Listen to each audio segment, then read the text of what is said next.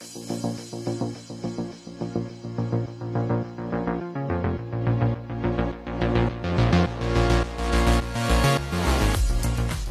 do we start this week? What a boring opening ceremony of the Qatar World Cup. What a boring game between the host Qatar and Ecuador. Some of us are just waiting for Qatar to break all the records. I mean, for now, South Africa, we are the only host who have been kicked or knocked out of the first round. Now Qatar has rewritten history books, becoming the only or the first host to lose their opening game at home in front of their supporters. What did we expect? But Saturday we saw something akin to Ras Dumisani. This was before the Springboks annihilated Italy in front of their own supporters. But the focus was on the national anthem when one Nicole allegedly butchered the national team. It reminded people of Ras Dumisani in way 2009 in France. But at least this time the Springboks, although they couldn't sing along with Nicole as they always do when it comes to the national anthem, they went on to win the game. The big one this coming weekend, the Springboks against the English. This one is one of the one that everyone is waiting for. I was watching England versus New Zealand when they pull off an impressive draw with the last kick of the game last Saturday against the mighty all New Zealand. But that is rugby. We are in the World Cup this week. Sadio Mane, number 1 and number 2 in the world. Number 2, Sadio Mane was ruled out before last week. This week, just on the eve of the tournament, Karim Benzema, the reigning Ballon d'Or winner, also ruled out. This is a World Cup of misfortunes. So many big players are missing out from this event. I think we all have said it, that the timing, you move straight from club football straight into international football. Hey, by the way, Bafana were playing against Angola. I saw they scored a penalty, that game that they drew 1-1. But we are not yet talking about Bafana this week. We're talking about serious stuff. Serious stuff is happening in Qatar while we're playing friendly matches here at home. As always, in this team spirit segment, I'm not alone. Dumela Spirit, and as always, thanks for welcoming me on your platform of the Team Spirit podcast. Your first impressions of Qatar? As the saying goes, first impressions last, but, well, I'm not sure exactly how can I put it. How Qatar started, a boring game. Disappointed for a team that we were told was in camp for 6 months preparing for a tournament. But how Qatar played in that opening match. They deserve to start on a losing note, really. But as you always know, that as South Africa, we went to Brazil in 2010. We went to Germany holding camps. Camps are different from official matches. I was not surprised to see Qatar. I mean, they are not a football nation. The question is still being asked, why did the World Cup go to Qatar? Absolutely. So you see now, it sort of make those allegations to hold that, those guys allegedly bought the vote to have the World Cup there. I mean, where else in the world have you seen such a small city of a population of less than 3 million people, we are told. And, with that number, that's the visitors that you actually expect when you are hosting the World Cup. And, really, it doesn't make sense for such a tiny country to host the World Cup, unless if it was a joint bid, then you would understand.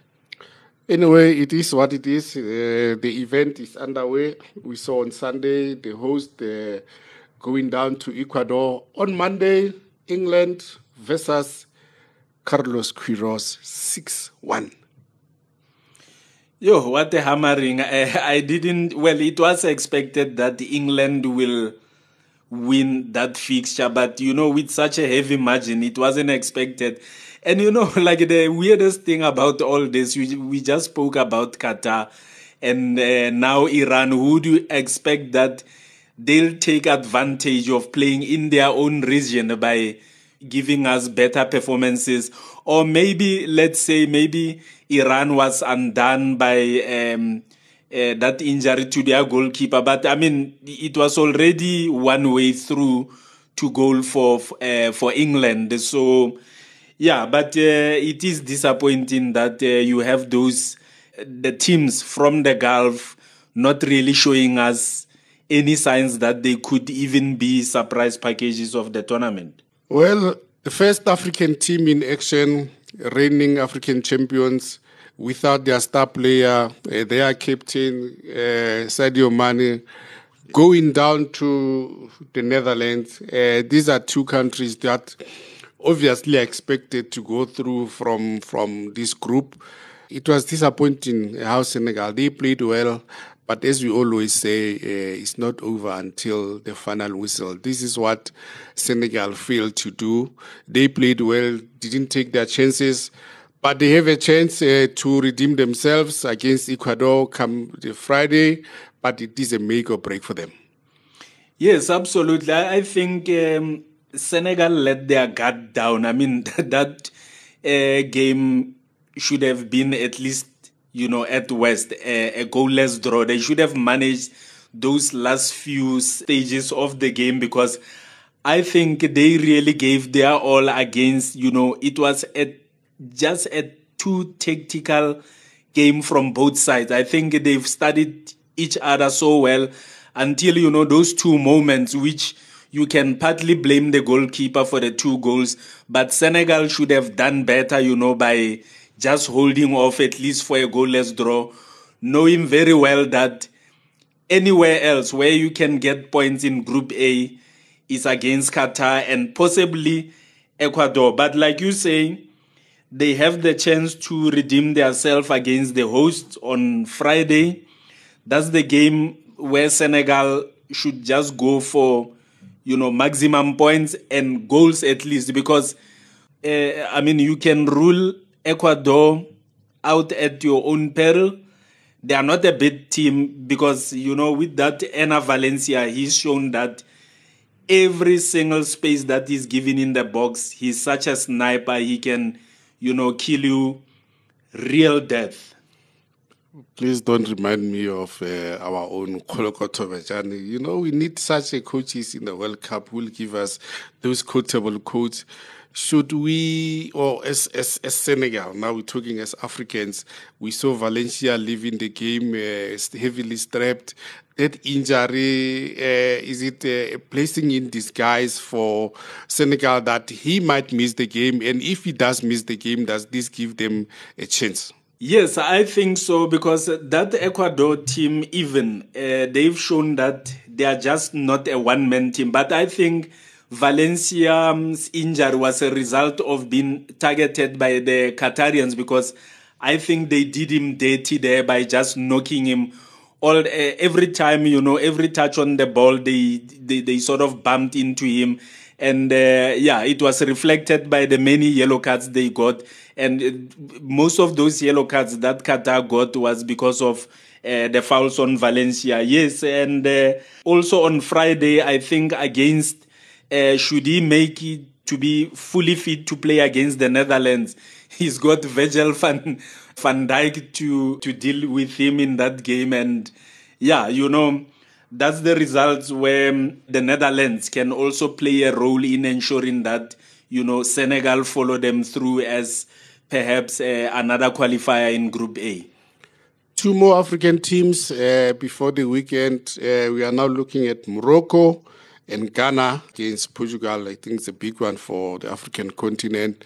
Should we have hope that at least one of them will progress beyond the group stages? Let's not lose hope. Anything can happen. Ghana, Portugal, quite a tricky fixture. But let's see how this whole mood in the Portugal camp has been impacted on by, this world attention on Cristiano Ronaldo and his affairs at Man United. But again, like with Ghana, they showed previously, particularly in the World Cup that we hosted. Remember, nobody gave them a chance until they were undone by that silly Suarez handball.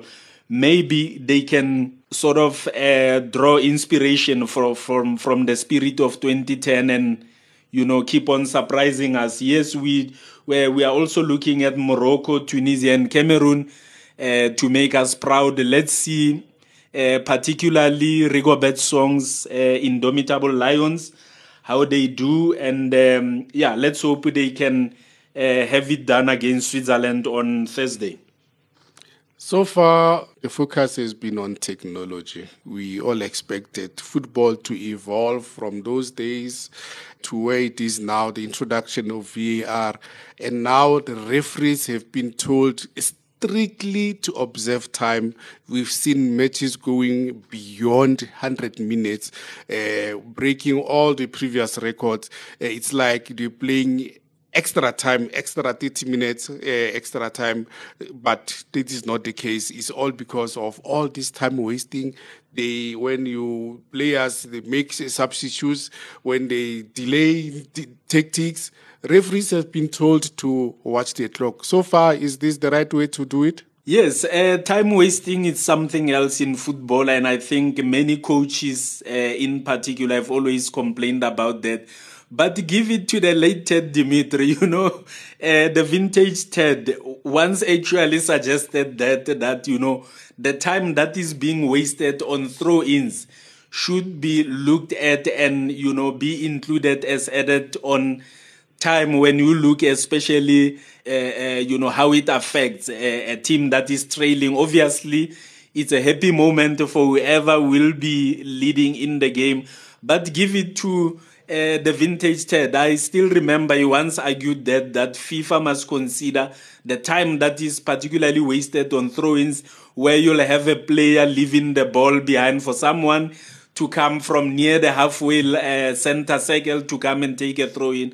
That's so much time wasted. And I think it's a good call for them. But I think sometimes they must also be sort of lenient and leave some other raw moments in football, like, that offside, that in the opening game, it denied the tournament its fastest goal, because that 3rd-minute goal by Ecuador, anyone would have in their right minds, just let it go, because with the naked eye, there was no clear offside there, really.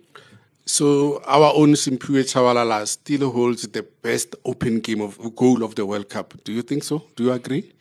I think so, because, going back to what is happening in Qatar, yes, give it to Valencia, a brilliant header for one of his 2 goals. And then, we saw another, cracker of a goal in the England hammering of Iran. But yes, sticking to the opening goal, Shaba did, gave the world something we'll never forget in the longest time. But I saw some throw-ins there. I don't think this is how they are prescribed in the rule book of FIFA. It's like they just, it's a throw, but the way they're throwing, it's like they're throwing a javelin. Yeah, reading through Law 15, it doesn't, it says the ball must come behind and over the ball, but like you are right, what we saw, Well, I think this is all what we had for us this week. Don't forget to visit all our social media platforms. Go to citypress.co.za for all the hits and misses of Team Spirit, proudly brought to you by City Press. I'm off to Qatar to have an alcohol zero beverage at the stadium. Thank you, Team Spirit. I'll come to, I don't know whether to rescue you or to come jail you out, because you won't make it.